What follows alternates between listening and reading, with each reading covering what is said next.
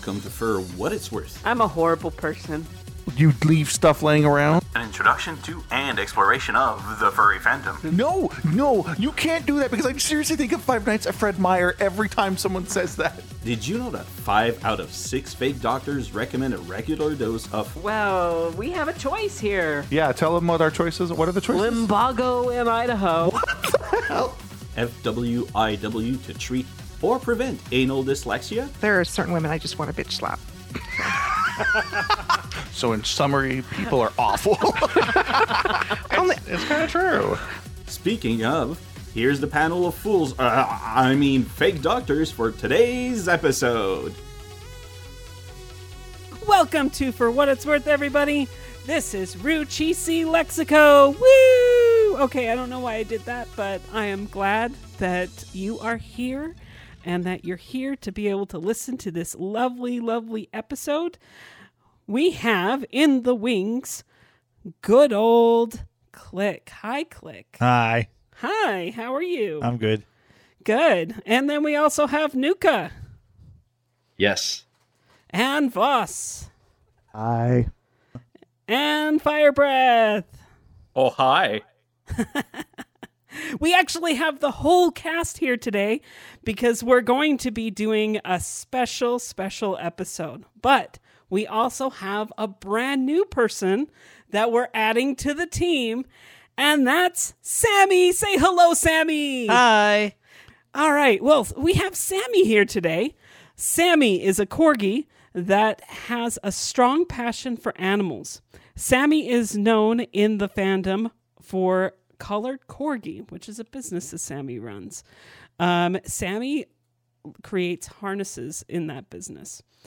Sammy has been working on getting into voice acting as well. Sammy shares a love for fursuiting and have helped out in charity events for Helping Paws. He has also helped in organizing the Furry Clubhouse, which helps gives a safe space to the kinky furs in our local area. Sammy, say hello. Hi. Thanks, Rue. You're welcome. I butchered that. That's okay. It was great, but I'm glad that you're here. Thanks. I appreciate you inviting me along. So, now what? Well, How about we introduce ourselves? yeah. Okay. Or at least recap. Everybody go around. Yeah. I guess I can start, since I'm the new one. As Rue said, I'm Sammy Southpaw. I'm a corgi. I've been working on getting into the voice acting world. It's a slow progress, but, good things take time. Some other stuff that I've been doing day to day. I actually am one of the lucky few that's had their COVID vaccine here in Utah. Woo! So my job helped with that, and I recommend everybody go get that done when you have the chance. But other than that, just living through another historical pandemic. So, did you grow a tail? No, unfortunately. No tail, no 5G from my head or No anything antlers. like that. No. Honestly, I'm a little disappointed. But that's about it. All right. Yay. Well, this is Click. Recently, not a lot has changed, really. I started playing a brand new game that came out early access called Dyson Sphere Program. And it's another builder management Factorio style game that most people don't like. But that's what I've been spending all my time doing. I did recently move my craft room downstairs. So now I can start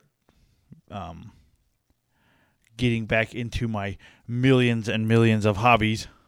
Suit making, 3D printing, RC, D&D miniature crafting. What hobby are you not into? I don't know. There's not many. You do leather work too? And leather. Like, you guys are also in the Star Wars fandom, too. Yeah, cosplay. Notice I didn't butcher it and say the Star Trek fandom. Star Trek fandom. There's Star Which Trek isn't fandom. bad. I'm not as big a Star Trek fan as I am a Star Wars fan. Well, Star Wars has better costumes. I agree. Nuka, what have you been up to? Oh God, what haven't I been up to? I in the process. If you know anything about professors, you know that at the start of the semester is always like the most busy, crazy, chaotic time. And somehow, in the midst of the last 3 weeks, I've started a semester, finished writing a book about anime, written 2 papers. I'm putting together all the lectures and everything for my course, and I'm getting ready to move. So, no big deal. How about you, Rue? What are you up to? I have been putting in bids for houses. I've been a big boy. I'm a big boy. I have been doing big boy stuff and trying to find a house. So that's what me and my partner have been up to. So putting on Find those, anything good yet? We put a bid on a house yesterday, so we're crossing our fingers. Don't you mean you are second? Oh, stop it. Boss, how have you been? I have to incorporate my little tugs in here every once in a while, so you're just gonna have to suffer. I'm doing fine, but having some difficulties because of the weather and problems. Because probably some people know that I'm in flight school, and I'm a pilot, and I'm just finishing up my commercial rating. But I keep running into problems because of weather, because it's winter and it snows and it sucks. How much longer do you have? If the weather was perfect, how much longer do you have? If everything was perfect, it would be about 2 weeks. That's it? At most. At Oh, most. so close. I have like 2 flights left, but I've tried to get the last one done, and the vacuum pump failed on the plane, so they had to fix it.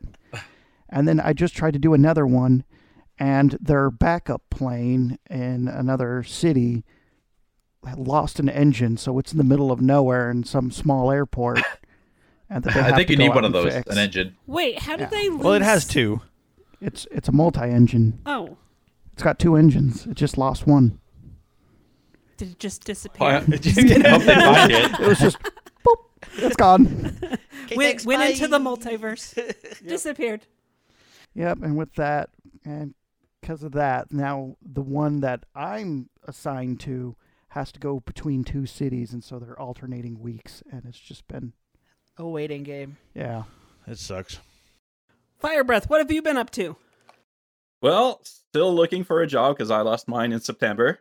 Oh. Yeah, not even because of COVID. That's the worst part. Oh, man. Yeah, I got my job sent overseas, so that was nice. Make it, add an insult to injury. I'm the one who trained those people on top of that, so that was very nice.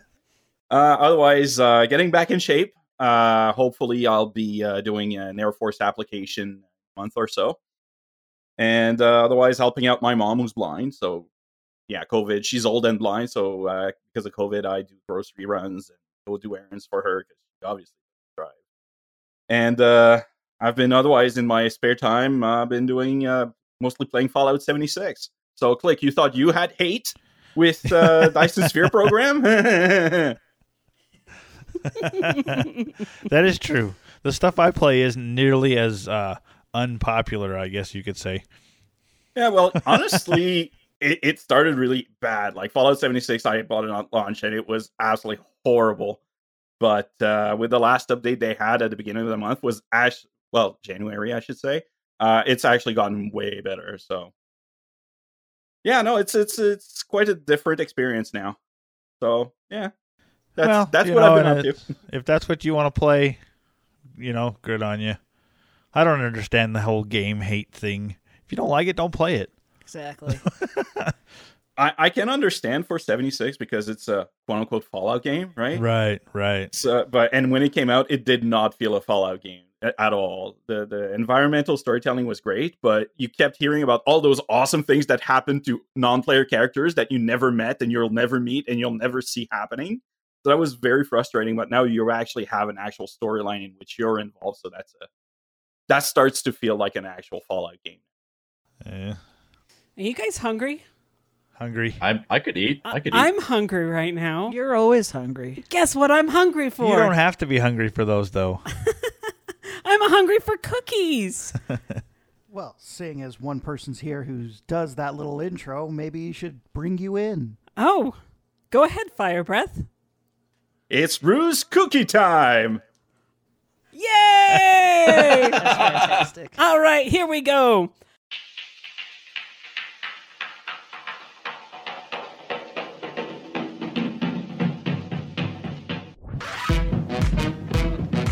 Will he reuse another one? Is he ready? Is he going to bed with pastries again?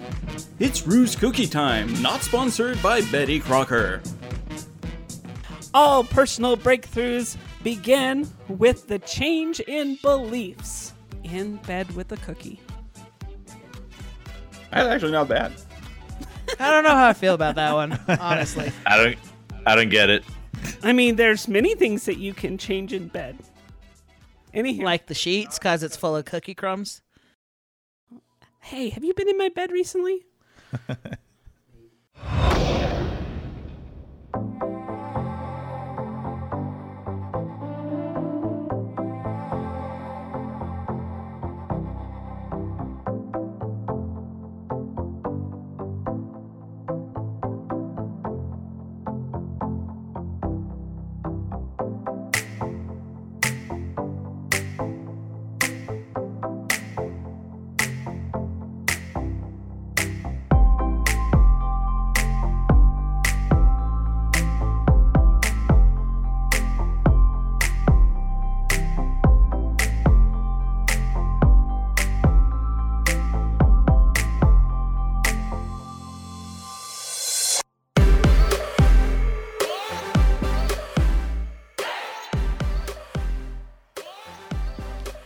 And welcome back. Oh, we're doing things a little bit differently today. As Rue said before, we've got a lot of us here.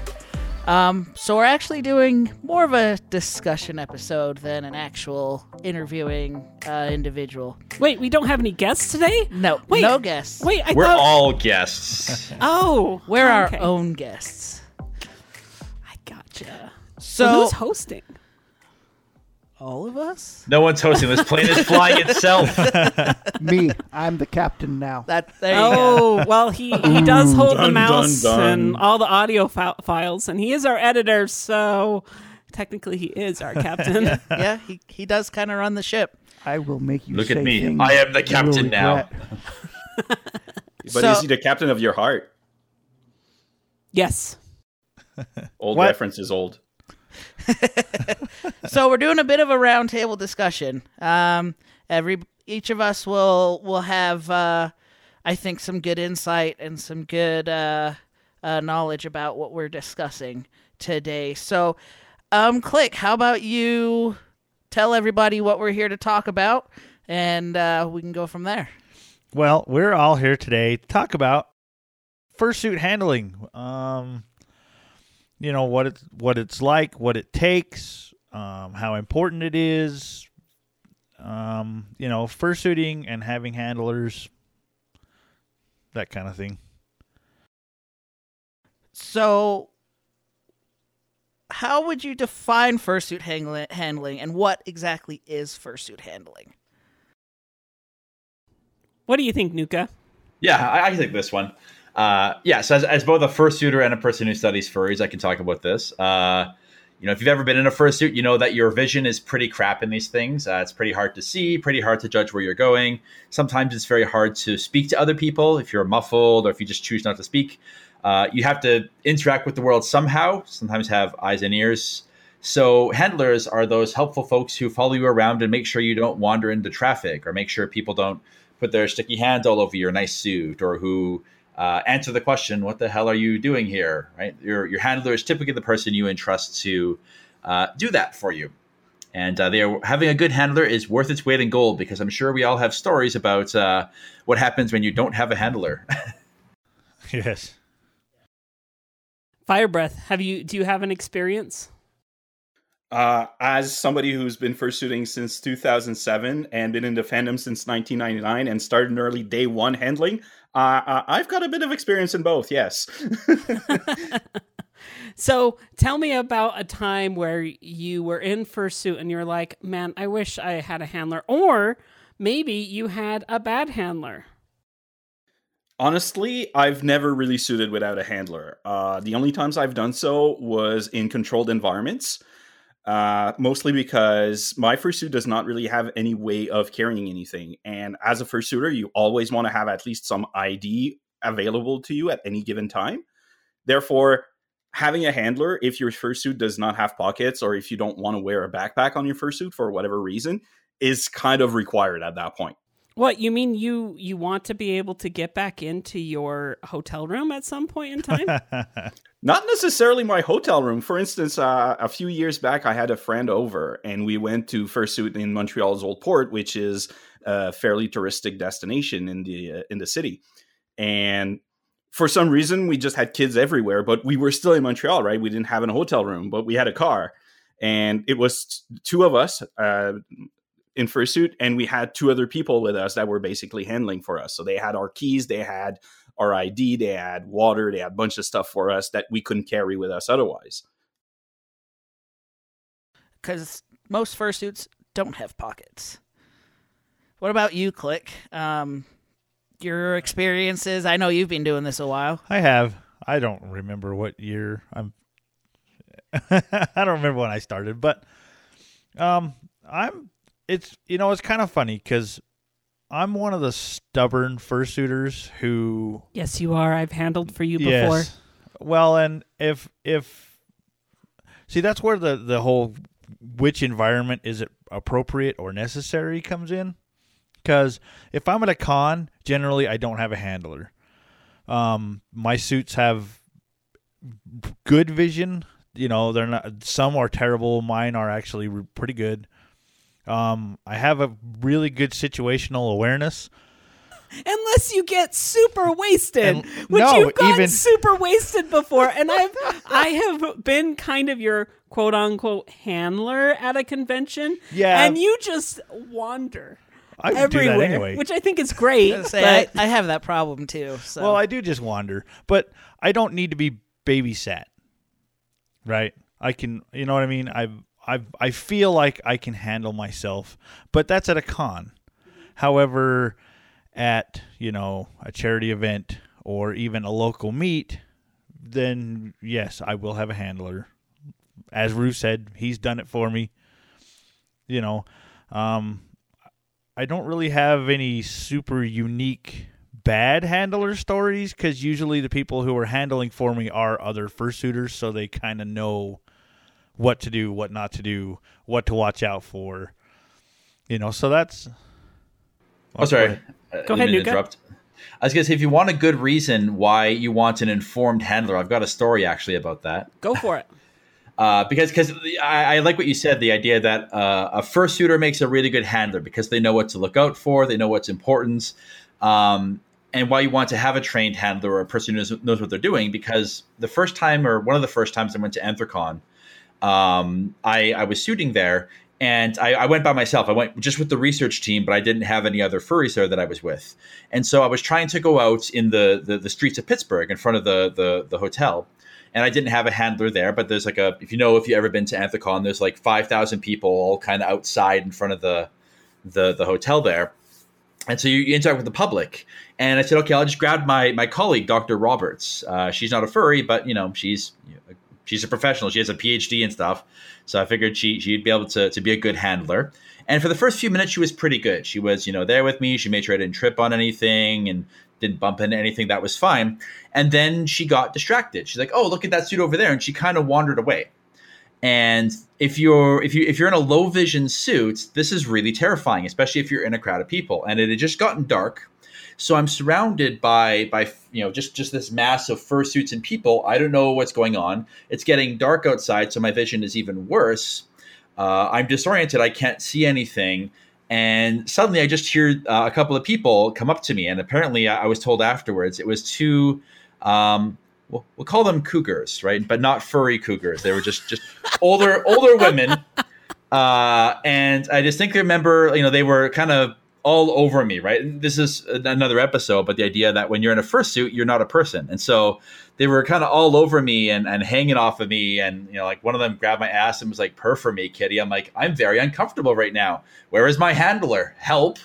and she was taking pictures and she had forgotten about me. And so that's kind of a really good lesson that if you're a handler, you're kind of taking on a responsibility. Don't abandon your fursuit or don't get distracted, because I will say it was pretty scary. Not because I thought these women were going to hurt me or anything. I was just uncomfortable, but I was disoriented. I needed to get out of there, and I couldn't tell which way was up. I was so just like overloaded there. So know what you're doing as a handler and take the responsibility seriously, because a person's putting a lot on you. Yes. I'd like to say something about that, though, Go for because it. a lot of people start out as handlers and like, I have no idea what to do. I'll just learn the ropes. Don't be afraid to ask somebody to tag along with them if you know they have more experience, right? It's a completely different thing from handling than fursuiting, because what you're expected to do is completely different. And learning from somebody who's seasoned, who's done it for a while and knows what they're doing, you'll quickly pick up a number of little hints and tips that will really, really help. A good one, personally, whenever I'm handling, I'm also doing photography at the same time, more often than not. But it's always pictures of the fursuiter, so I always have my eye on them. I never look at anything else. That's one way for me to maintain situational awareness from both my end and on the fursuiter while taking pictures. There's lots of things that you can do. Or if you're talking with someone who's asking questions, just always put the person a bit like 45 degrees on either side, so you always have the fursuiter you're looking after, in your field of vision. Never leave anything to chance, basically. You, in a way, I know it sounds a little bit dramatic, but you kind of have that person's life in your hands, right? So always keep that in mind. It's a huge amount of trust from a fursuiter to a handler to say, hey, I'm going out there putting myself at risk, and you're going to be the person who can bail me out if need be. So that makes you super important. And I think that handlers are kind of like the unsung heroes of fursuiting in that fashion. I agree. Everyone remembers like Telephone or whoever else is out there, but nobody knows who their handler is, right? So handlers for me, like it helps me to be able to get into my performance. Rue is kind of a little bit clueless and kind of a little bit dumb. And he's silly and he's stupid and he goes around and tries to marry everybody with his cookies, different things like that. Art imitates life. He also has a fursuit. And ouch! I have not tried to propose to anybody on this podcast yet. Liar. Sorry, Rue. So anyways, when it comes to a handler, though, it's important for me to have a handler because I'm really into a headspace. I am into the character of Rue, and character of Rue is not worrying about drinking water. Or, of course, I drink water when I'm thirsty, but I don't want to have to worry about where's my bag. I set my bag down and all my fursuit props are gone. And, I don't want to have to chase that. Also, I've had some pretty bad experiences in fursuit where I had a bad handler or the handler was handling too many fursuits and I was kind of left alone. And I've had children with face paint run up and just give me a great big hug and right in my crotch. And then I've had a drunk guy that has basically, like, I was playing around with somebody else and he thought that I was fighting with that person and decided that he wanted to fight me. So I've had that happen. And yeah, the list goes on.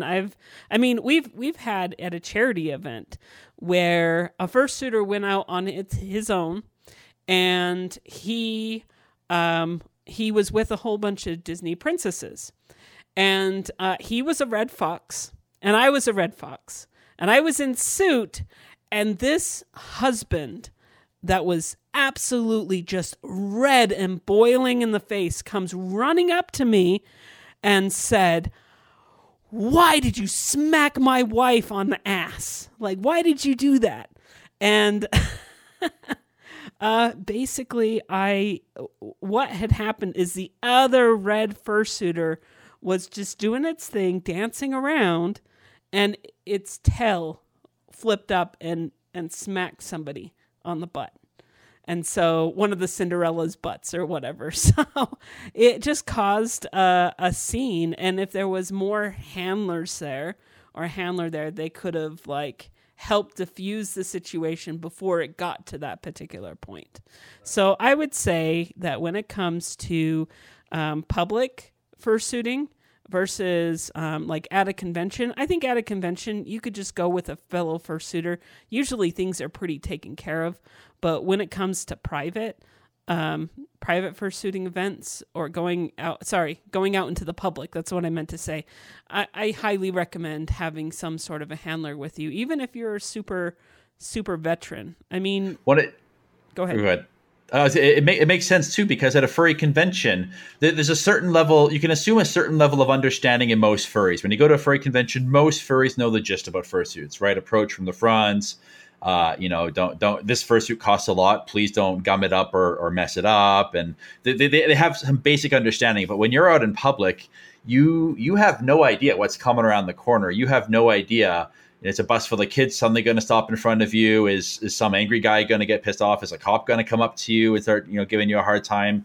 Like there's a million unexpected things that you can't control for the way you can at a con. So I think it's even more essential to have a good trained handler there with you to sort of anticipate. I think a good handler anticipates and sort of doesn't just plan for everything, but also can react very quickly when unexpected things happen as well.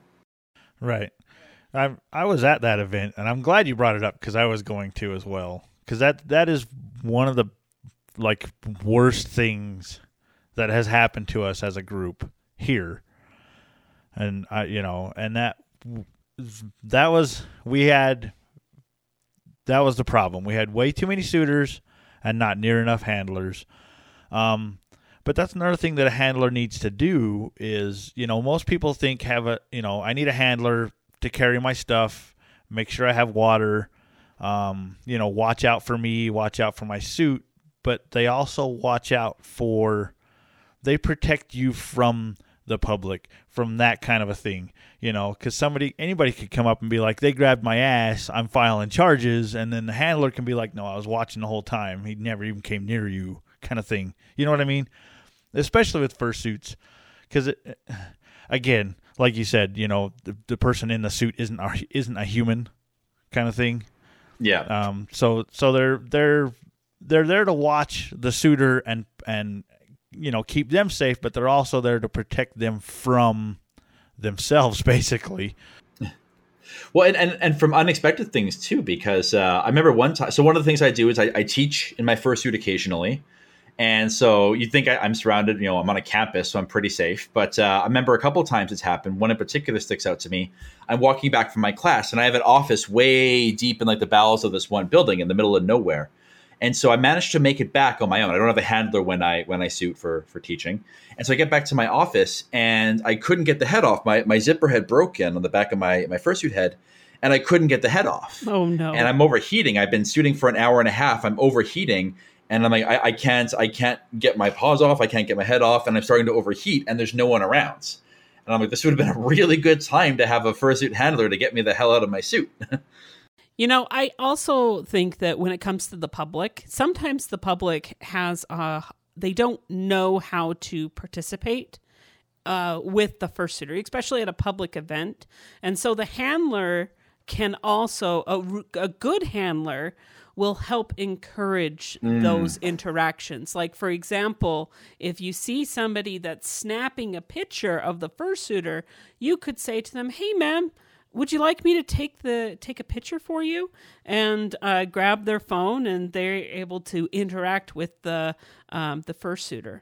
But there's also fursuiters that don't talk. And so if you have somebody that's coming up and asking them questions and they're pantomiming, or for me, I'm a squeak fursuiter.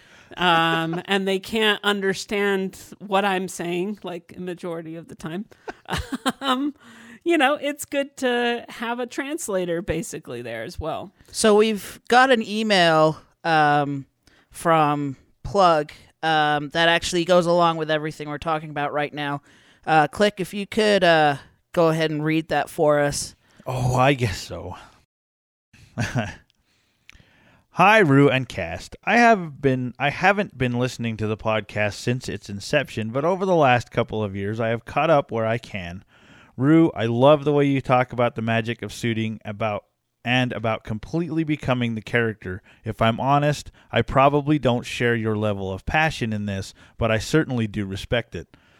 At some casual meets here in Australia, some suitors pop their heads, others poodle their partial.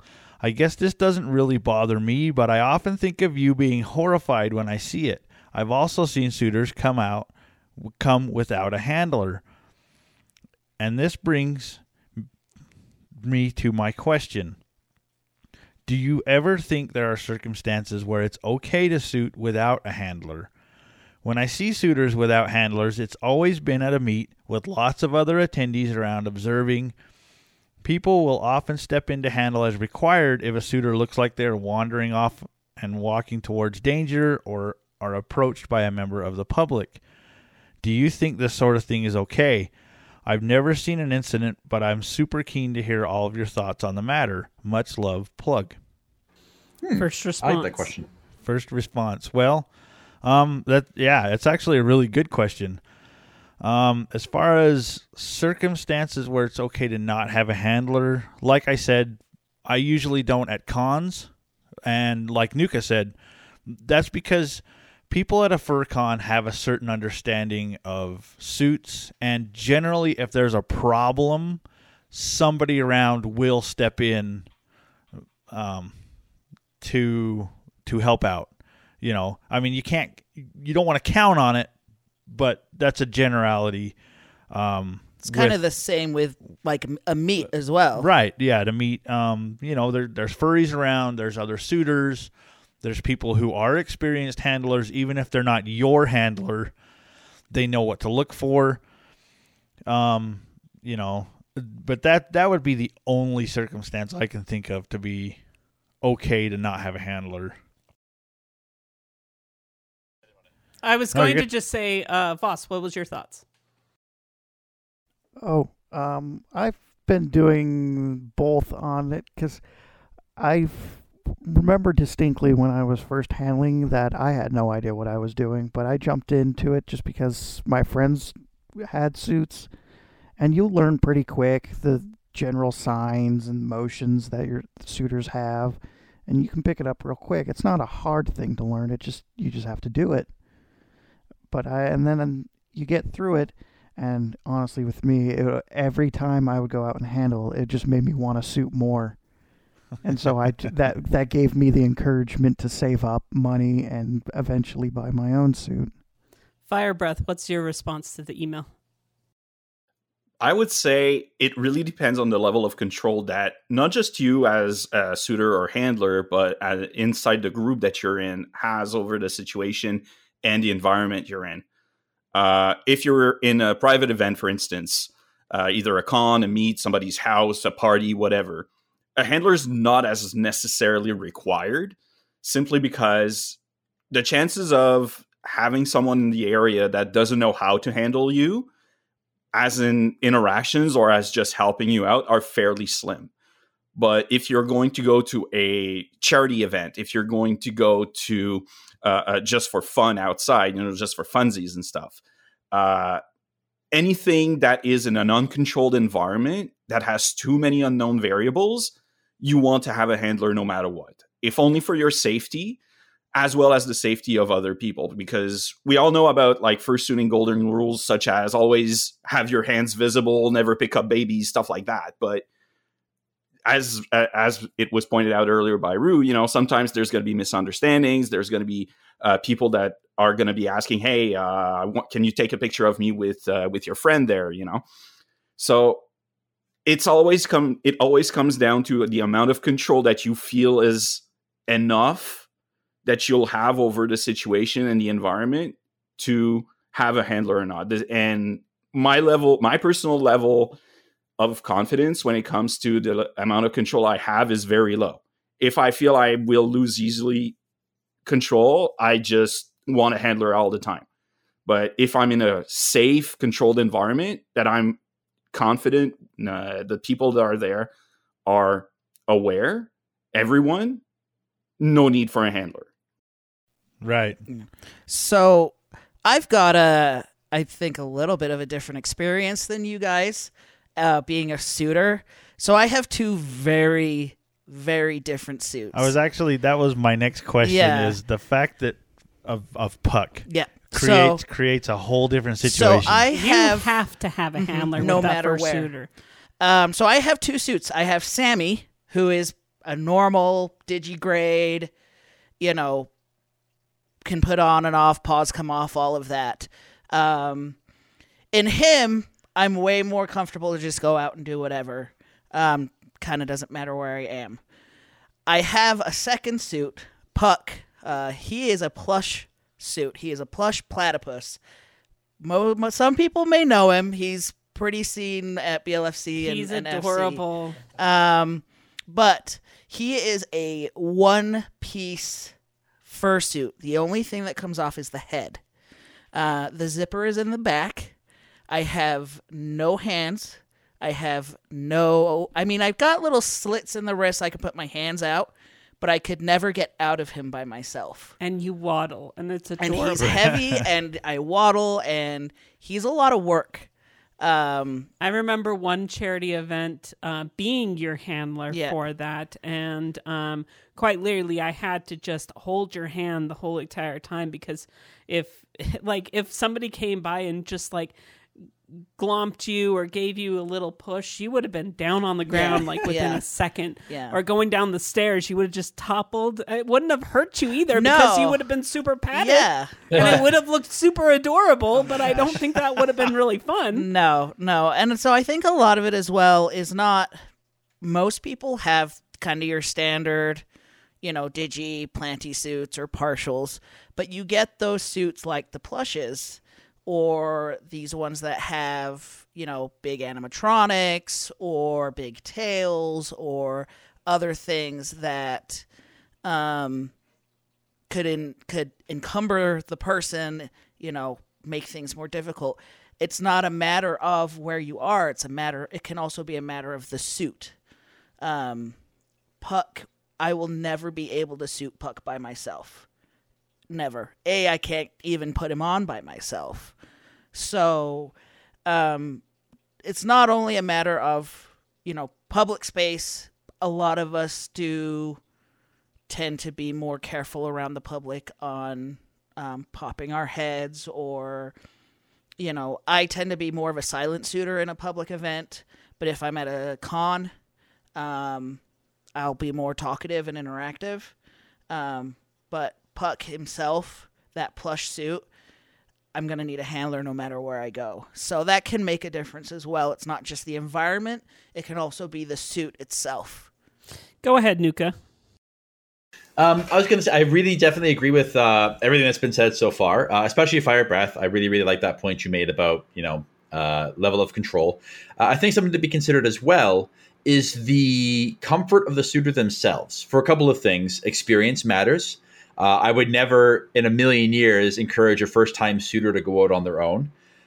Some people have been suiting for 20 years and still don't feel comfortable going out on their own. Some people, there are some people who've done it so much and they feel confident enough that I would have no problems with them going out on their own, right? They have good vision in their suits. They know how to handle themselves. Perhaps they talk in suits so they can, communicate easily enough. But there's also personality traits. If you're a very shy person, when you wear a fursuit, you're a magnet for attention. And so sometimes a good handler is needed just to kind of, help you not be overwhelmed, right? If you're shy and you suddenly have all this attention on you, you may never want to go out without a handler just because you don't want to be caught in a situation where you can't handle all the attention you're getting.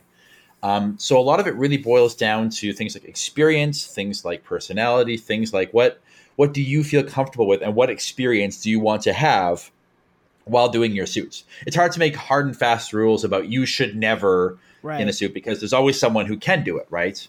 So, Nuka, just to add to your add to your particular point, or actually what I was thinking about while you were saying that is, I think that also, I think it's really important for you to communicate with your handler what you are okay with them doing. Because I've had handlers before that have gone all up in my business, and they're like right next to me the whole entire time.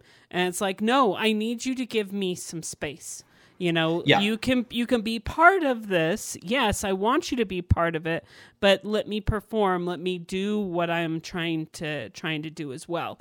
If they're like right next to me the whole entire time, protecting me, and you know, there's handlers that can go to the extreme and be overbearing.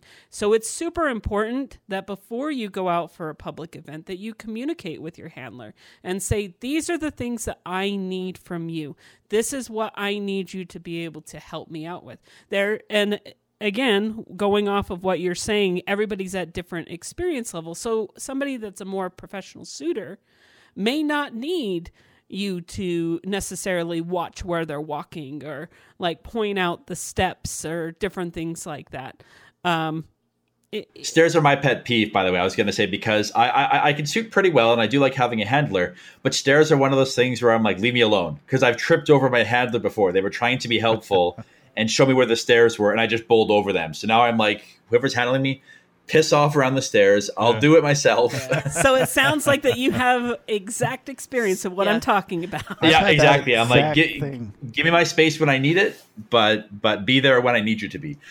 Because I've had that exact experience, because with me, I'm very, very heat tolerant. So suiting for hours on end for me is not a problem at all. I'm jealous. But I've had handlers come up to me, and when I'm interacting with people, every few steps, do you need water? Do you need this? And I'm like, no, I'm fine. I can go hours and be fine. There's not a problem. So you've really got to communicate with that, because it's killed a lot of times I've gone suiting with just overbearing. Yeah, I'm the same way. If I need something, I'll let you know. But I'm the opposite way, where it's like, tell me when I'm so you guys probably have had one of my handlers that have handled for me and has expected that that's the level of handling that you need, and they then handle for you, and then it's a negative experience. So communication with your handler beforehand is super important. As a handler, you should communicate with your first suitor before they put their suit on and say, hey, what is it that you want me to do for you? Let's see. We had Fire Breath. You were saying something? Breath, yeah. Go ahead. Yeah, I was going to say something to keep in mind maybe as well is I usually work with the same suitors or the same handlers most of the time. Eventually, you'll start to know each other in certain ways that, okay, this guy, I know he's okay with stairs, but this guy needs help. Or this guy needs water every 20 minutes, this guy every 20 hours, you know? So it really is important that you develop this rapport with both the handler and the suitor in due time if you can. Sometimes that is obviously not a possibility. However, if you can always have the same teams going together, you'll find out very quickly that both suiting and handling becomes second nature to you and the other person. Yeah, I think that's it's all been some really good information. Been a lot of focus on our side as first suitors, what we need as handlers. But we will take a break here for a moment, and then we will come back and talk a little bit more about actually being a handler. So stay with us, and we'll be right back.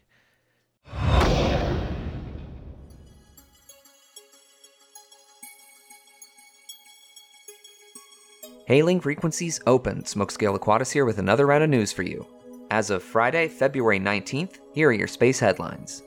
Holy freaking crap, some really awesome stuff just happened in the last few days, and it's all centered around Mars.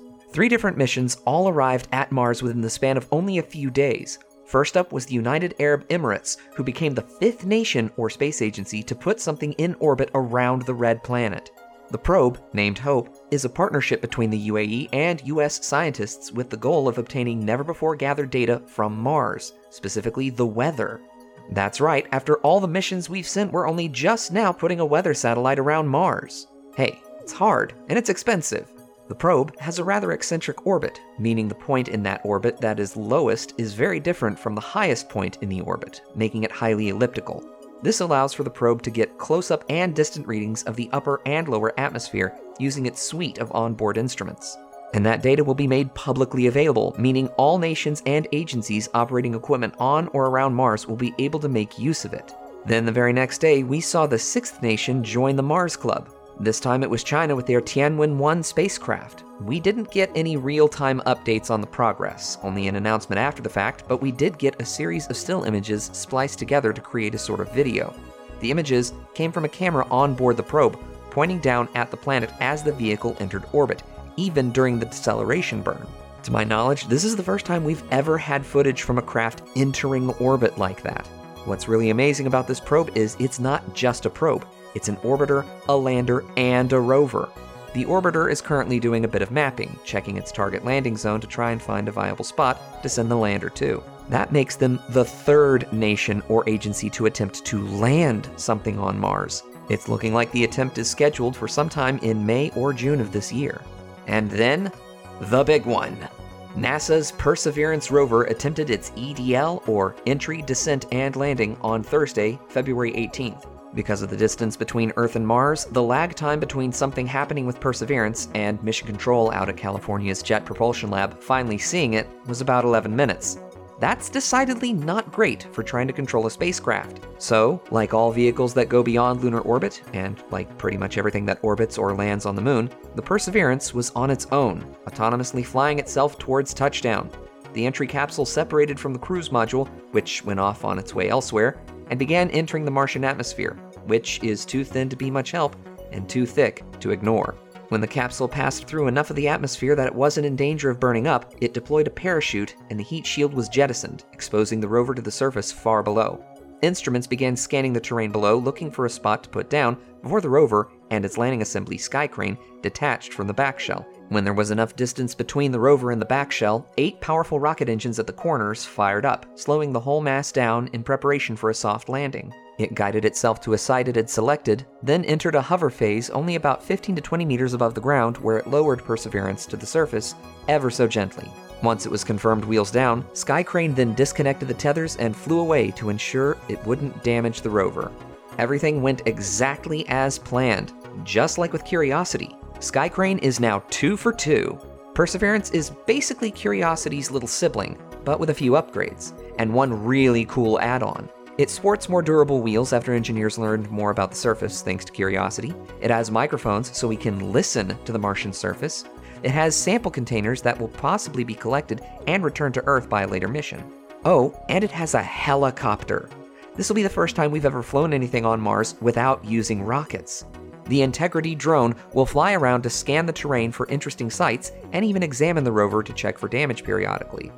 Oh, and something else that made this landing different from Curiosity, it just so happens that the timing allowed for several other missions already on orbit to point their cameras at the entry vehicle as it entered. We'll likely have videos soon of the whole thing, and Perseverance had a camera pointing down, providing footage once the back shell dropped away.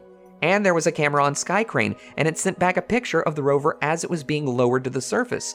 We have an unprecedented amount of images and footage of the whole entry, descent, and landing maneuver. Huge congratulations to all the hardworking people at NASA, especially at JPL, for pulling off another fantastic feat of engineering.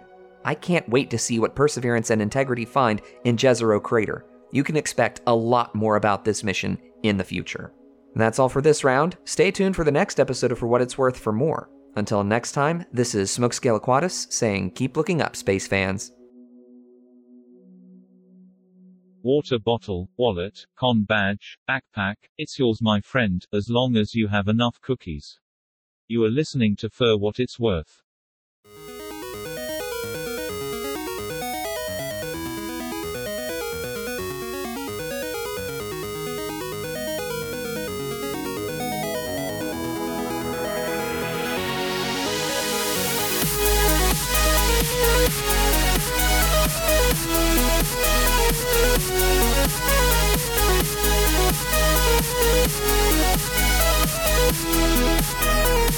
back.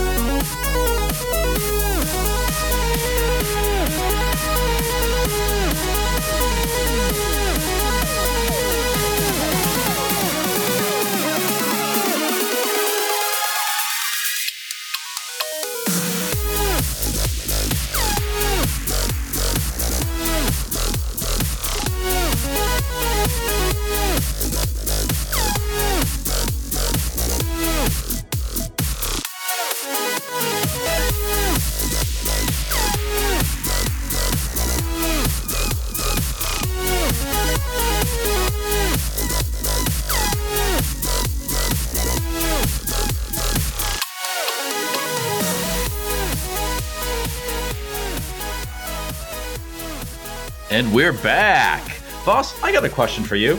What's an ident? Oh, I'm glad you asked this very specific question, and thanks That's to our totally ident, spontaneous. thanks to our ident, who you all heard, and is a very lovely insert blank here. They're my favorite. The government gets really mad when people don't identify the show they're on every once in a while, and I don't want the government to get mad at me. So if you don't want the government to come and break down our door and stop for what it's worth, see, they're already knocking. Then we need you to come in and submit some idents, and you can do this simply easy. We got a lovely speak pipe and everything just set up for you can do it. All you have to do is give us a little background about yourself, say a little nice thing, and then just say you're listening to For What It's Worth. That was so sensual. I can do it So sensually. sensual. You're listening to For What It's Worth. Little ASMR action there. So if the government comes and see us, does that mean it's going to be Animal Services or the FCC for you guys? We already got one here. I would say Animal Services is already here, guys. That's me. Oh my. So we should talk about the people that make this show possible. Kind of like, The how heroes. PBS. Yes. Oh, you mean... No! I thought I deleted that file! I would. No! God, I wish I was a Patreon so that music could be playing for me. You are a patron, you dork. Shut up. Just double your pledge. You'll be a double Patreon. All right. So we want to thank everybody that subscribes to our Patreon. So just to go down the list, we've got GW, Nuka, You're welcome. Koru, Bubble Whip, Aldalor Sothlier, sorry if I said that wrong, Moss, James Anderson, Jake Fox, Chapagriff, Ozzy K, Black Baldrick, Katskchi, Ligris, Kit, Tyre, Ichigo Okami, Simone Parker, Guardian Lion. Thanks again, everybody, for subscribing to our Patreon. It really does help the show do what we need to do. And tell your friends about it. Let them know that we've got it out there. You can find us at patreon.com/FWIW. It pays for It the just feels show, rad. but it also... Oh, there you go. But it also tortures Rue, so Yeah. if you want to torture Rue... Just kidding. And the more names on the list, the longer the torture goes Oh on. my gosh, no. I'm going to sign up twice now. All right. So let us continue on talking about fursuit handlers. We've actually got an audio file from one of our listeners, Grizz, who talks about one of his experiences being a handler and kind of what he did in that situation that occurred. Fursuit handling. I've had my experience guiding fursuits who couldn't see, helping fursuits avoid small kids with sticky hands or ice cream cones, and avoiding people holding cigarettes wanting to hug the fursuits. But these pale in comparison to one afternoon I had as a handler. And now for the darker side of fursuit handling. It was a nice moderate afternoon in 2012, and the local furs were meeting at the downtown outdoor 40-foot wide, 2-block-long pedestrian walkway plaza, where they fursuited often. It was one of the holidays, and hundreds of people were strolling on the walkway plaza. Some pedestrians were snacking in the restaurant's outdoor seating along the side of the walkway. There were 4 fursuiters that day, and I volunteered to be the handler for one. The fursuiters decided they would stay in one area between the open-air diners and the center of the walkway plaza. I took up my position off to the side of my fursuiter, waiting to intervene should I see a cigarette, sticky child hands, or if my suitor needed to be led away for a break. But these events did not happen. After some minutes, the central pedestrian walkway became congested as more and more people stopped to get a hug or a pitcher with the fursuiters. Soon, pedestrians that wanted to get by had formed a pedestrian traffic flow behind the suitors. But the suitors still had 4 to 5 feet of clearance behind and in front of them. All was going well until... Suddenly, out of the corner of my eye, I caught sight of a male, maybe 5 feet 5 inches tall, about 45 years old, Caucasian, average haircut, cleanly dressed in what looked like tan hiking pants and shirt with a small tan day pack. He emerged from the back pedestrian traffic flow and got very close to the back side of my fursuiter. As I turned, I saw the pedestrian reach under the fursuiter tail and goose my fursuiter. Before I could react, he melted back into the pedestrian traffic behind my fursuiter and was gone. I was mortified, felt like a failure, and was beside myself with immobility. Trying to learn from the experience, I positioned myself closer to the side and slightly to the back of my fursuiter. I was now trying to visually scan the front for approaching issues and any rear approaching trouble. All seemed to be going well from the front and the back. But 30 minutes later, the same male emerged from the back pedestrian traffic, goosed my fursuiter again, and melted back into the crowd, all in 2 to 3 seconds. The suitors were getting hot, so suiting ended shortly after that. During the debriefing afterwards, my suitor did not mention the goosing. Maybe he was being kind to me. Maybe he did not feel them. I could not tell. But from this handling episode, I learned several valuable lessons. While fursuiting in a crowd, always have at least 2 handlers per fursuiter. One handler back-to-back with the fursuiter to watch the rear for molestation, tail pulling, rear attack hugs, and one handler back to front with the fursuiter to watch for front issues. And always talk to your fursuiter ahead of time about an emergency exit plan, including hand signals, and what would trigger an emergency exit. I also learned from this experience not to let negative events color handling or fursuiting. There are wonderful feelings to be gained from handling and fursuiting. Just be careful and try to tilt the odds of a positive experience in your favor.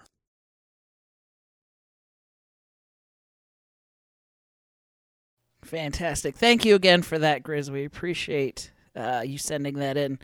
So, guys, what do you think about his story? Any thoughts, comments? Rue, you want to start us off? Oh, my goodness. Oh, goosing. I have never been goosed before in suit. Can I ask a question? What does that mean? Ooh, okay. Basically, it's where somebody takes their finger and pokes the asshole. Oh, I thought it was like pinching their butt. It's kind of the same thing. Oh, yeah. okay. I like being anal. Oh, stop it. It's basically when somebody sneaks up behind you and, they either, they'll grab your butt, they'll poke you in the butt. It's basically, it's kind of a violation, but. My personal feelings are, I don't necessarily think that you need to have 2 handlers in a crowd. I think that can become a little bit much. Personally, if I was in a crowd with a fursuiter, what I would have done is I would have escorted them. So I would have grabbed their hand or grabbed their, linked arms or something like that. And I get it. That doesn't necessarily protect their rear end 100%. But the main thing is it makes the fursuiter no longer look like a target because they no longer, they have somebody that is there as well. And they know that they have basically a bodyguard. You're acting as a bodyguard at that point. So I would recommend that instead. Is just get really close to the fursuiter and hold on to their paw or whatever to be able to get them through that crowd and get to a more open space, if that's possible. What's your guys' thoughts? I'm perhaps a little bit fatalistic on this one. I think you can only plan for so much, right? And at some points, no matter how vigilant you are as a handler, no matter how much you try to anticipate everything, something will catch you off guard eventually, right? You go long enough, something will catch you off guard. I think the situation that Grizz described there, I mean, I don't really know how you could be much more vigilant than that. Like, yes, you could have 2 handlers, but that's that's kind of impractical and asking a lot. And I think that even if you are really, really vigilant, you only have two eyes. You do the best you can and realize that sometimes, stuff will happen and you try to react as best you can. But, sometimes you'll be caught off guard. Again, if I was a handler, I don't know if I could have done much more to be more vigilant than that, right? Especially if it happened once, it was clear he was on the lookout for something like that again. You weren't expecting it to happen again. So. Right. And there's a certain level of I don't know. Like you said, uncertainty. There's a certain level of instances that you're just going to have to accept that are going to happen. And that's not saying, relax and just let things happen, but you also have to accept that some things are going to happen and there's just nothing you can do about it. And that's also a good time of when to check in with your suitor. You see it happen, you let them know, hey, sorry I didn't catch it in time. Are you okay? Do you need me to do anything? That kind of thing. Yeah. And unfortunately with fursuits, I find it funny how much people like fursuit tails. In general, there's a lot of times where people will mess with tails. I know I've had it, especially in the Puck, children, where the tail gets messed with. So it is something to keep an eye out. But it's always good to, in an instant like that, I think, to just check in with the suitor, make sure they're okay, and if they want to keep going, just keep going. A good way to do that is you just you can actually hug the suitor and communicate with them and just get real close and just say, hey, are you okay? And it doesn't break the magic because they're able to talk back to you. And instead to the public, it just looks like that you just had a great big huge hug from this great big huge fursuiter type thing. They don't really 100% know that you're actually having a conversation. Yeah. Fire Breath, do you have any thoughts on it? It's always the case of how I approach these things is basically how Sun Tzu says it. No matter the plan, it will always fail when it meets the enemy, right? Yeah. So what you need to be able to realize is that the situation is fluid and you need to act accordingly. You can, like Nuka said, you cannot plan for absolutely everything. And it's all about reaction. When Rue says, give the suitor a hug and ask if they're okay, even before doing that, I'd look for signs where is the suitor seemingly uncertain, uneasy? Are they looking around for me? Look out for cues that there's something that might be wrong even before doing that. Mostly because I always saw my job as a handler as there to support the fursuiter and to try and be as invisible as possible, depending what my role is, right? So if I have any inkling that something might be wrong, anything whatsoever, then yeah, the hug trick, it's absolutely beautiful. It's a great thing. But otherwise, I try to stand back as much as possible. But again, this comes with experience. When I started out as a handler, I was overzealous, I would say, because I didn't know what I was doing and I didn't really have anybody to show me the ropes. So I was trying things. I wasn't sure what I was doing, and I've learned with time. And I've also experienced the other side as a fursuiter, and then it gave me a much better appreciation for both the work and what I should be looking out for. So don't feel bad if something happens. You cannot plan for everything, and the important part is how you react to whatever happens, not how you can plan for something. Right. Well, and that, that kind of leads into the communication thing. The hug trick is great if you really need to get in there and be like, are you okay? Hand signals have been brought up quite a few times. And in a situation like that, you can just stand back and, as a handler, just watch. You can, like you said, watch for cues. Just give them, a thumbs up, raise your eyebrows and a thumbs up, and the suitor can just nod and be like, yeah, I'm okay, or no, get me out of here. What about you, Voss? You got any thoughts on that? I would say that you don't have to be ready to tackle anyone that comes up against the suitor. In preparation, And it's just about positioning because every time I was doing handling, if there was with the suitor and he was walking, then I would be more in front of the suitor and I would look out for stuff. And if he stopped to interact with something, then I would step behind the suitor. And so they can interact. And then that way I could protect as much as I could and watch out for him. But, some things will slip through. Don't beat yourself up. It happens. And it's just a learning experience and you'll just get better as you do it. All right, I want to play devil's advocate. Here you go. Rue is going to cause a train to hit this show. Here you go. Ready? It's not on the show notes, but this is something that I know that people are thinking of right now. I'm a young fursuiter, or I'm a young fursuiter. Why do I need a handler? Like, seriously, I don't need a handler. I believe that handling is a dying art. What do you guys have to say? Well, it is a dying art just because nobody's doing it anymore because everyone wants the fursuit instead. Yeah, that is true. There's always been a higher population of fursuiters than handlers. But in all honesty, I'm going to kind of play on that side of, yeah, you can go out and suit on your own. Wait until you're in that situation. Then there's nobody there to help you.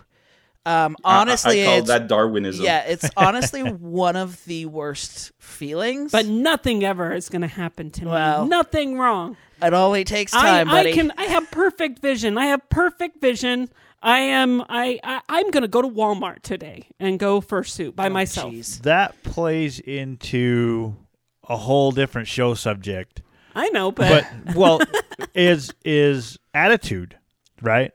You take somebody like you, for example, you're totally into character. When you're in fursuit, you are that character, right? And everybody here is the same way. We don't, you don't pop your head in public. It's a performance art. You're there for a reason.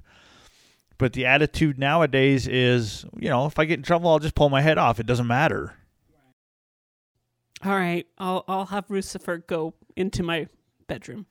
But no, it is a good thought because, there are a lot of people who, I don't need a handler. I don't need. Yeah, I'm good. I'm fine on my own. But, you probably will be fine on your own to a degree.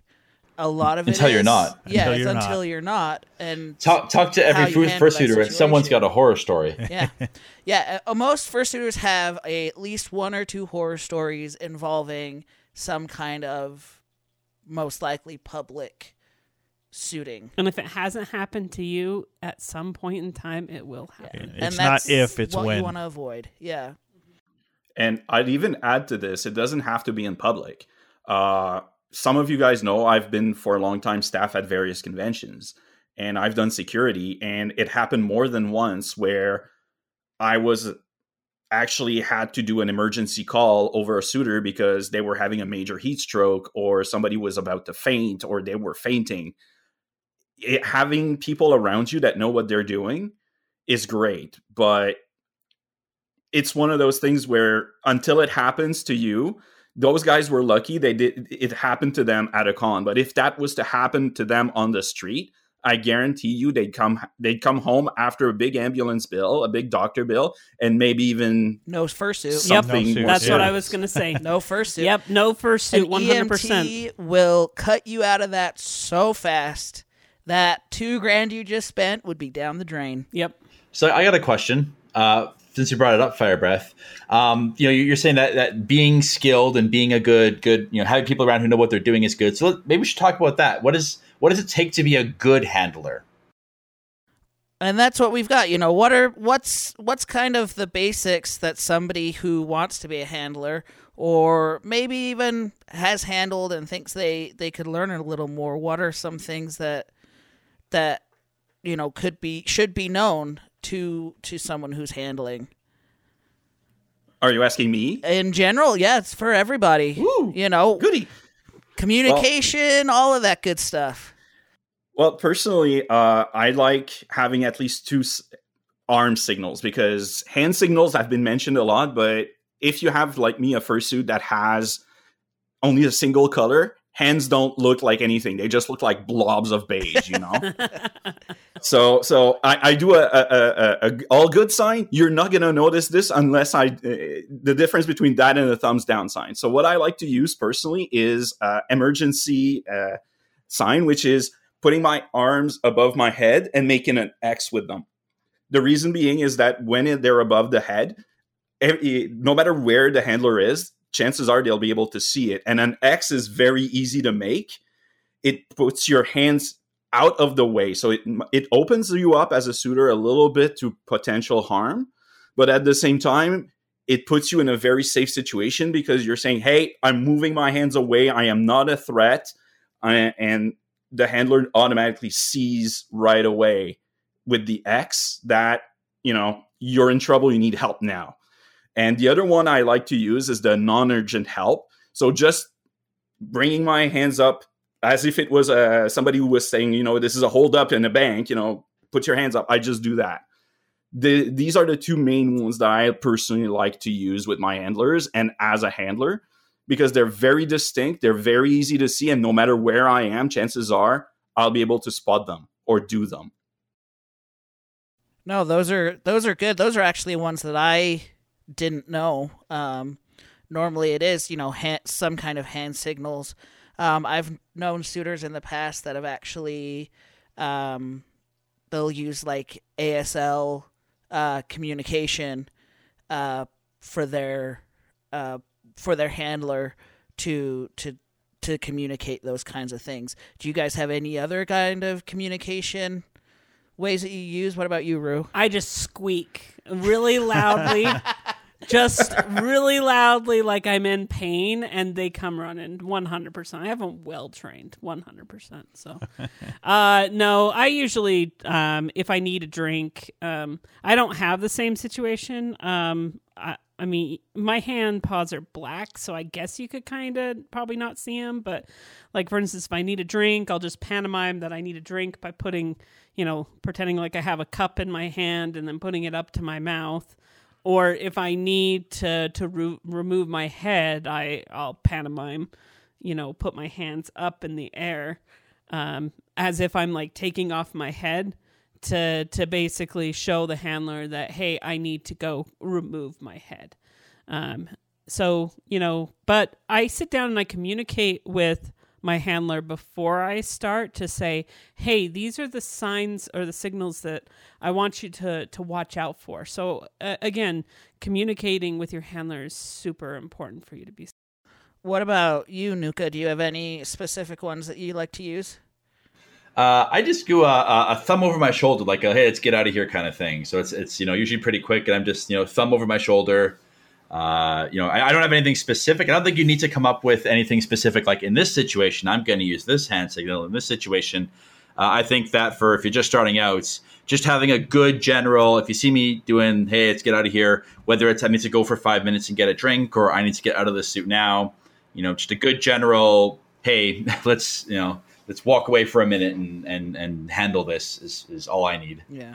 What about you, Clay? Well, and from a handler side, just be attentive, pay attention. If your handler, or if your suitor is looking at you and, doing the waving you to get over here, then it's, I agree with the, it's nice to have specific emergency gestures, but I'm kind of in the camp of, I'm not going to do this specific thing in this specific example.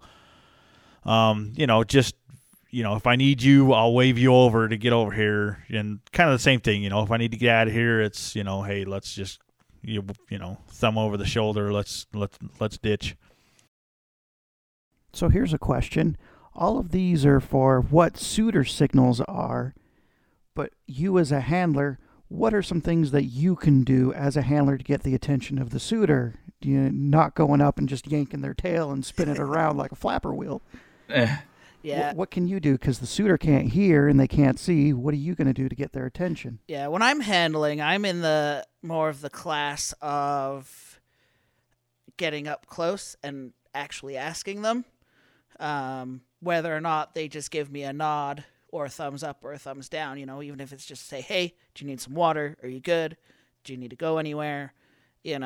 Just so I can verbally communicate with them, and just asking simple yes or no kind of questions, because then they can just give a quick, yes or no, nod or thumbs down or shake the head, that kind of thing. I usually do, are you good? And do a thumbs up, because then that is a nonverbal response, or sending a nonverbal communication to them, because when they communicate back to me, they can reply with the same response or the same hand signal that I used for them. So they'll usually give me a thumbs up if they're doing okay. But if they're not, then they'll probably do like a thumbs down or something like that. I don't know what you asked the question. Answer it. Yeah, personally, I tend to be more of I stand back and wait for them to do something unless I know or I'm very sure there's something wrong. Right. Because I don't want to be an issue with the performance, right? I'm there to be as invisible as possible. But again, I've been doing this since 1999, 2000 if you want to push it a little bit. So I might have some experience that other people don't, and vice versa, right? So, and I've always been doing it with the same people over and over again. So again, that rapport I talked about in the previous section, that's how you build it, and you start to know how the other person it will react to certain things, and you can anticipate and you can see things coming. So it's go ahead. I was just say it's a very personal thing the way I've approached this, because I've built that relationship with the suitors I've been handling with, and vice versa. I was just going to make the comment that just another point is when it comes to now I lost my train of thought. Oh my gosh. And This is derailed. Derailed. No, this was going to be another Rucifer moment too. Okay, so I am a handler, or I'm going to this charity event. I want to represent myself. I want to represent my persona. I'm going to go with my badge. I'm going to go with my furry ears and my tail. I'm here to, I want to be able to have fun too. Well, being a handler doesn't mean you don't get to have fun. It's just you might have a little bit more responsibility than someone who's just there by themselves. And, it's actually a good way to... I would say it's even a good way to meet some of your locals or make some new friends, because you're doing interaction with people you may not have before. So, well, I was just going to say that depending on what situation that you're in, depending on what charity, like if you're actually doing a charity event while you're there to represent the charity itself, then you should be wearing their charity shirt. If you're doing that, you shouldn't be... you should probably dress normally. Dress down. If that makes any sense. Don't wear ears, don't wear tails, because honestly, all that's doing is pulling it away from the fursuiter.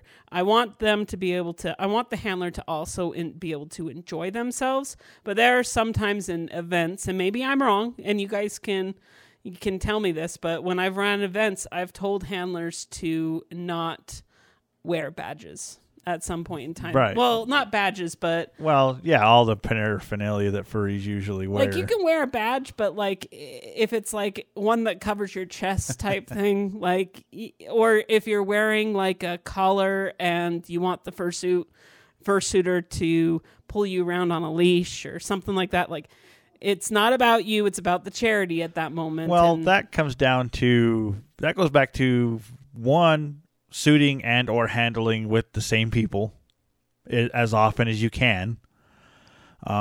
Because at that point, if you're an experienced handler and you handle for the same people a lot, you know why you're there, you know what you're there for, and you're okay with it. If you can't handle, if you can't take the fact that you're there to handle for somebody, then maybe you just shouldn't volunteer to be a handler. At least not in that moment. Right. It can be an event and situational thing. where, like you said, if you're at a charity event, that's different. If you're just at a furry meet, that's different. Yep. If you're at a convention, that's different. different.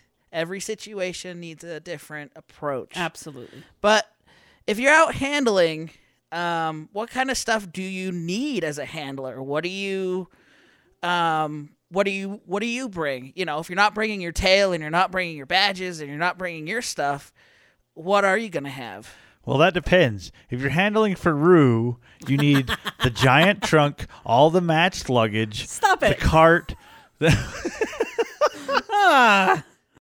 His 3 outfits that he Oh my wears. God, the backpack with all the props. It's true. You need a No, but see, that's wheelbarrow. not handler stuff. That's not handler stuff. That's fursuiting stuff. That's Rue's problem. Oh no, that's the handler's problem with Rue. You carry as the somebody who's backpack. been handling, I disagree with that. My job is not to carry everything. Well, what do you carry, Firebreath? What do you bring with you when you're a handler? I always have a backpack, first off. Usually I have 2 1.5 liters of bottled water because people get thirsty, they get overheated. Water's the best way of taking care of those things. Maybe some Gatorade if you feel like it, but I personally mostly use bottled water. A few granola bars, just in case there's a problem with blood sugar level, or they're getting too tired. They just need a little pick-me-up. Granola bars are usually one of those great things to have on hand. They're light, they're easy to carry, so great stuff. I also have the critical suitors things, such as ID, cell phone, and cash, because those are the things that are most likely going to be used at some point or another. Keys. Well, keys if they have a car, but usually I'm the one driving, so it's my own keys. That's why I never think about those. I also have personal money for myself because emergencies happen. It's always good to have a little bit of cash on you no matter what. If I'm going there not as a handler and photographer, but just as a handler, I tend to have my point and shoot camera with me. Cell phones are great, but I like to have something a little bit better personally because I'm anal like that. And finally, I tend to also have pen and paper because you might want to take contact info from someone who wants to have a picture taken with them and you have no way to transfer it to them at that point. It's like, okay, give me your name and email address. I'll send that to you. It could be taking notes on something that happened and you're going to need to remember what happened for whatever reason, a police report or just a report you do. Hey, this happened, this super great thing happened. It can be either or. There's a tons of reasons why a pen and paper is probably one of the most critical things to have with you. What about you, Nuka? Anything you bring specifically when you're handling? No, I think that was the keys are the big one. Keys and water. Keys just because I do a lot of my shooting at school, right? So I have to get back to my office, or if I'm at a con, I get back into my hotel room. So make sure that my handler has my way of getting into my room / my office / my car / whatever I need to get into. Gotcha. What about you guys, Rue, Click? Anything that hasn't been brought up already? I was just gonna point out that I think that when it comes to the fursuiter, I think you're mainly responsible for what are some of the things that you need. Don't expect that your handler is going to provide you with granola bars. Right. Bring your granola bars, bring your things so that the pack is already ready for the handler. Give them your bag, and it's a two-way street, and know that it's just because that individual is your handler, they're not your slave. As much as I like to have wheelbarrows worth of stuff for people to hold, but yeah, just make sure that you treat your handlers well, because they're doing a service for you.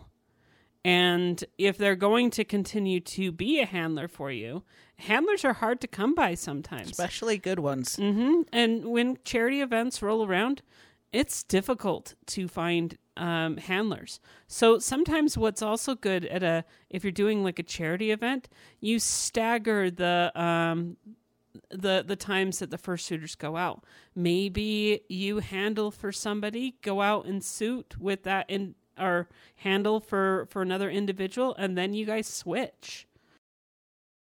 That is a good point. And like you guys said, that is kind of the suitor's responsibility. It's good to have a bag ready of what you need personally, what you really need and what you need them to carry. It's good for a handler to have their, the water and the granola bars and their own stuff. But, it's also good to know as a suitor what you really need. Because, like, for me, I don't need a handler to carry anything. I have a clip on the inside of my suit for my wallet, and I have a clip for my keys, and and that's really all I need. My phone, if I need it, I have a waterproof pouch that goes around my neck that I can wear under my suit for my phone. So, and it just depends on what you need and what you need a handler to carry. And, it is good for handlers to have at least water. At the very, very minimum, at least have water. And also for themselves as well. Because right. If you're out in the heat, in the summer, the suit's going to have, going to need water, but you're going to need stuff as well.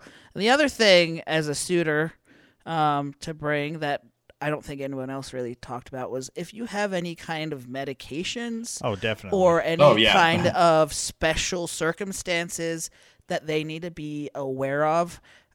Maybe you have a bad back. Maybe, your mobility is limited in a way, or, you're carrying an EpiPen for something.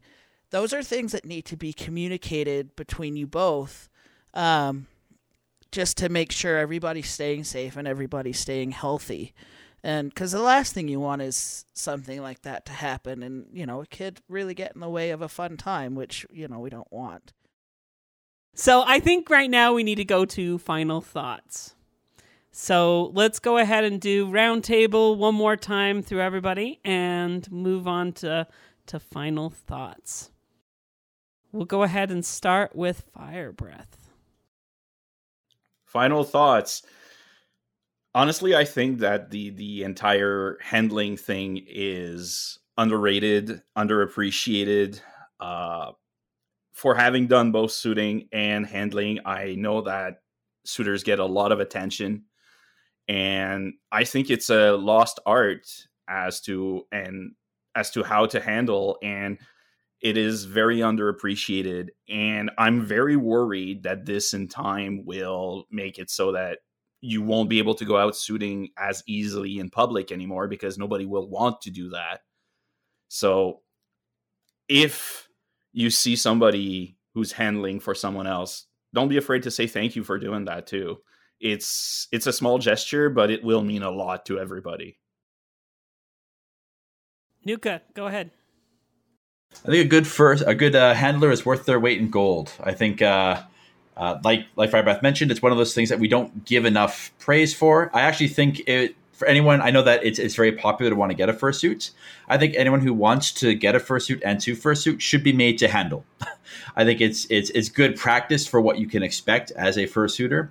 But also it helps you to appreciate, when you go to handle. I think it's nice to be able to recognize A, what you like in a handler, and B, just recognize the work that it takes to be a handler. So I agree with all that, actually. A good handler is exactly that. They're invaluable. If you're looking at a way to be more involved with a local group, or if you're a new furry, or even if you're not a new furry, but you're just somebody who hasn't really found a way to break into the crowd and become involved, that's a great way to do it. Find a suitor that looks like they need some help, and have a chat with them, and start out with handling. That's a great way to get involved. For my final thought, I just want to say thank you for you guys for actually for the people that have handled me. I mean, each of you have taken a turn at some point in time of handling me, and I know that I'm a handful, and I try my very best not to be, but Rue is a handful. And I try not to be that really terrible fursuiter, but there are times that like my performance gets the best of me, and your handlers are my anchor, and they really help me to make sure that I drink, make sure that I take care of myself. I am a successful fursuiter because of handlers, because of how they've helped me. Handlers are the unsung heroes of fursuiters. They don't get enough praise. No, and I just want to say this. We've got a local named Shadow who handles for us at a lot of our events, and he always comes through. He's a gem, and we couldn't do a lot of what we do without it. He is amazing. And just think, even the most professional costumer, even those at Disneyland and, the sports mascots and all of them, every single one of those professionally paid characters all have a handler or multiple handlers, because it doesn't matter who you are. Once you put that costume on, you're limited either in vision, in movement, in some way or another, and they are the support that I think a lot of people don't realize we need when we're out and about and suiting. And just remember, it's not just, oh, you're not good enough to have a fursuit or whatever. We need you, and we're all very thankful for what you do. So don't be upset if you're just a handler.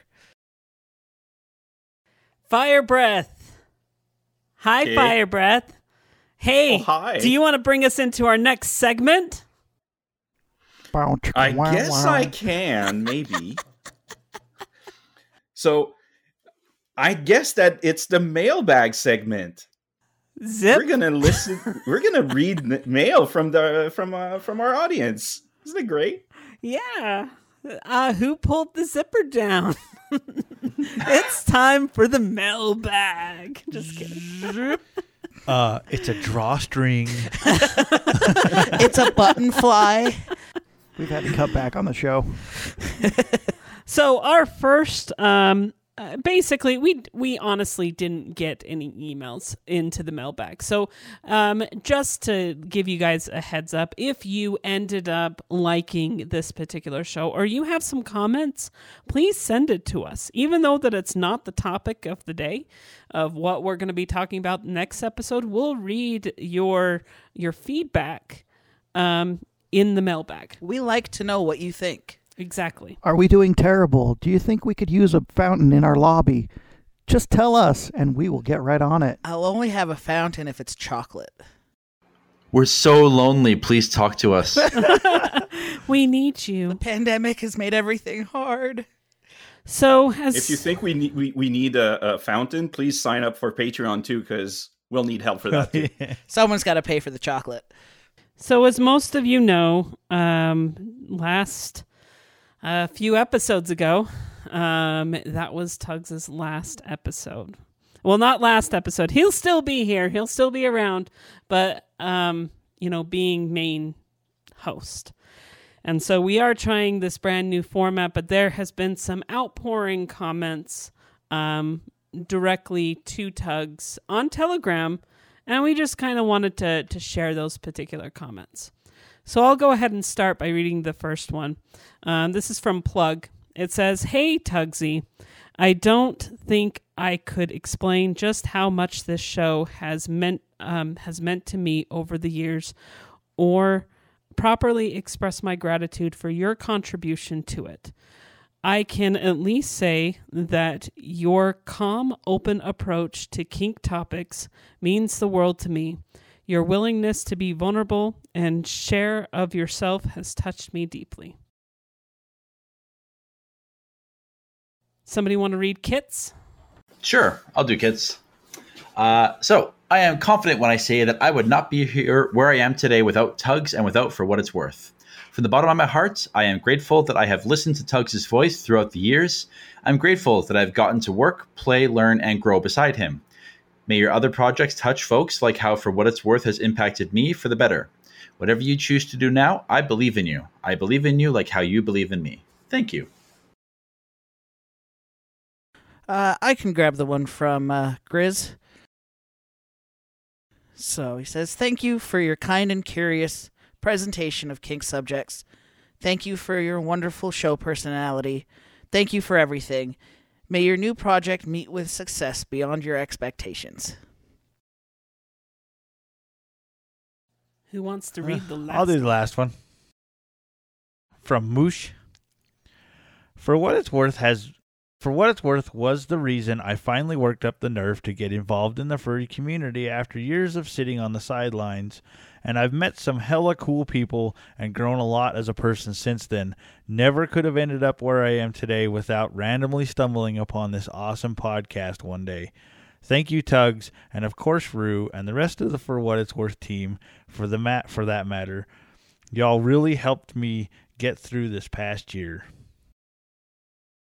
Thank you, you Aw. guys, for sending in those comments. I know that Tugs will 100% appreciate those. He's put his heart and soul into this show to get it to the point that it currently is at. And so thank you so much for you guys for, giving a shit. Thank you for just taking the time to listen and hear all of the ramblings that Tugs and Rue do, because they do a lot of rambling. And you edit most of it out. I do. There's hours you guys don't hear. If you want to hear all these little tidbits, then submit to Patreon Superfoot McRib tier. And you too can hear all the little tidbits that Rue and Tugs don't want you to hear. Ooh, all the naughty things. Oh my. The blackmail tier. But I'm sure he's just over the moon with all of the support and love that you guys have sent in, and appreciate all these emails and all these letters. With that, let's move on to housekeeping. Housekeeping.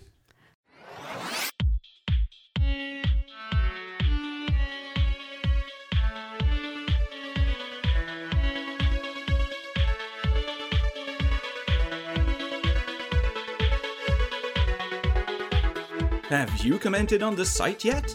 It's time to be reminded in housekeeping.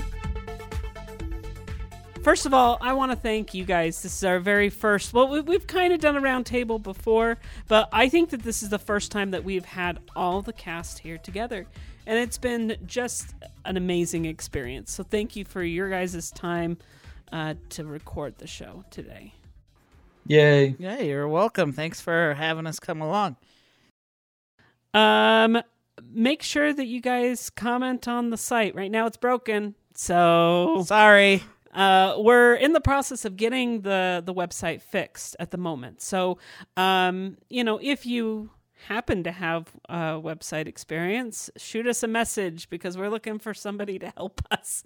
But Tugs is also looking into that at the moment. But none of us here are webmasters, so. Please feel free to send us a friendly message. And where can they send it? Cast at forwhatitsworth.com or directly to Rue at forwhatitsworth.com. Or you could actually still send it to Tugs because Tugs is right now the main person that's looking after the website. So maybe that would be the best way. Social media. Twitter. It's a thing. Yes, it is a thing. Follow us. You guys are great at retweeting our tweets. Honestly, we don't have any marketing budget right now. All of the Patreon funds that we get go directly to the non-working website, and we're also looking in trying to get brand new mics.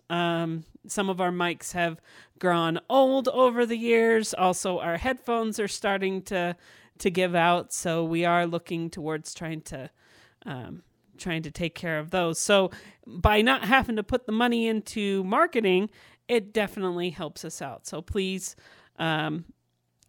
if you can't donate to Patreon, just a retweet or commenting on the Twitter helps us out. And what's our Twitter handle? For Twitter.com. It's at For What It's Worth. There you go. Don't forget, we've also got a Telegram channel and a Telegram chat. Both can be found under For What It's Worth. Voss, how do they get onto the Telegram channel? You can get onto the Telegram channel by messaging one of your various hosts, specifically Rue, because he loves your messages. Yay! And tell him you want to be added. Just remember, you've got to be 18 or plus. Restrictions may apply. Offer not valid in Tennessee. And Quebec. So, yeah, just message me at Wine Red Fox.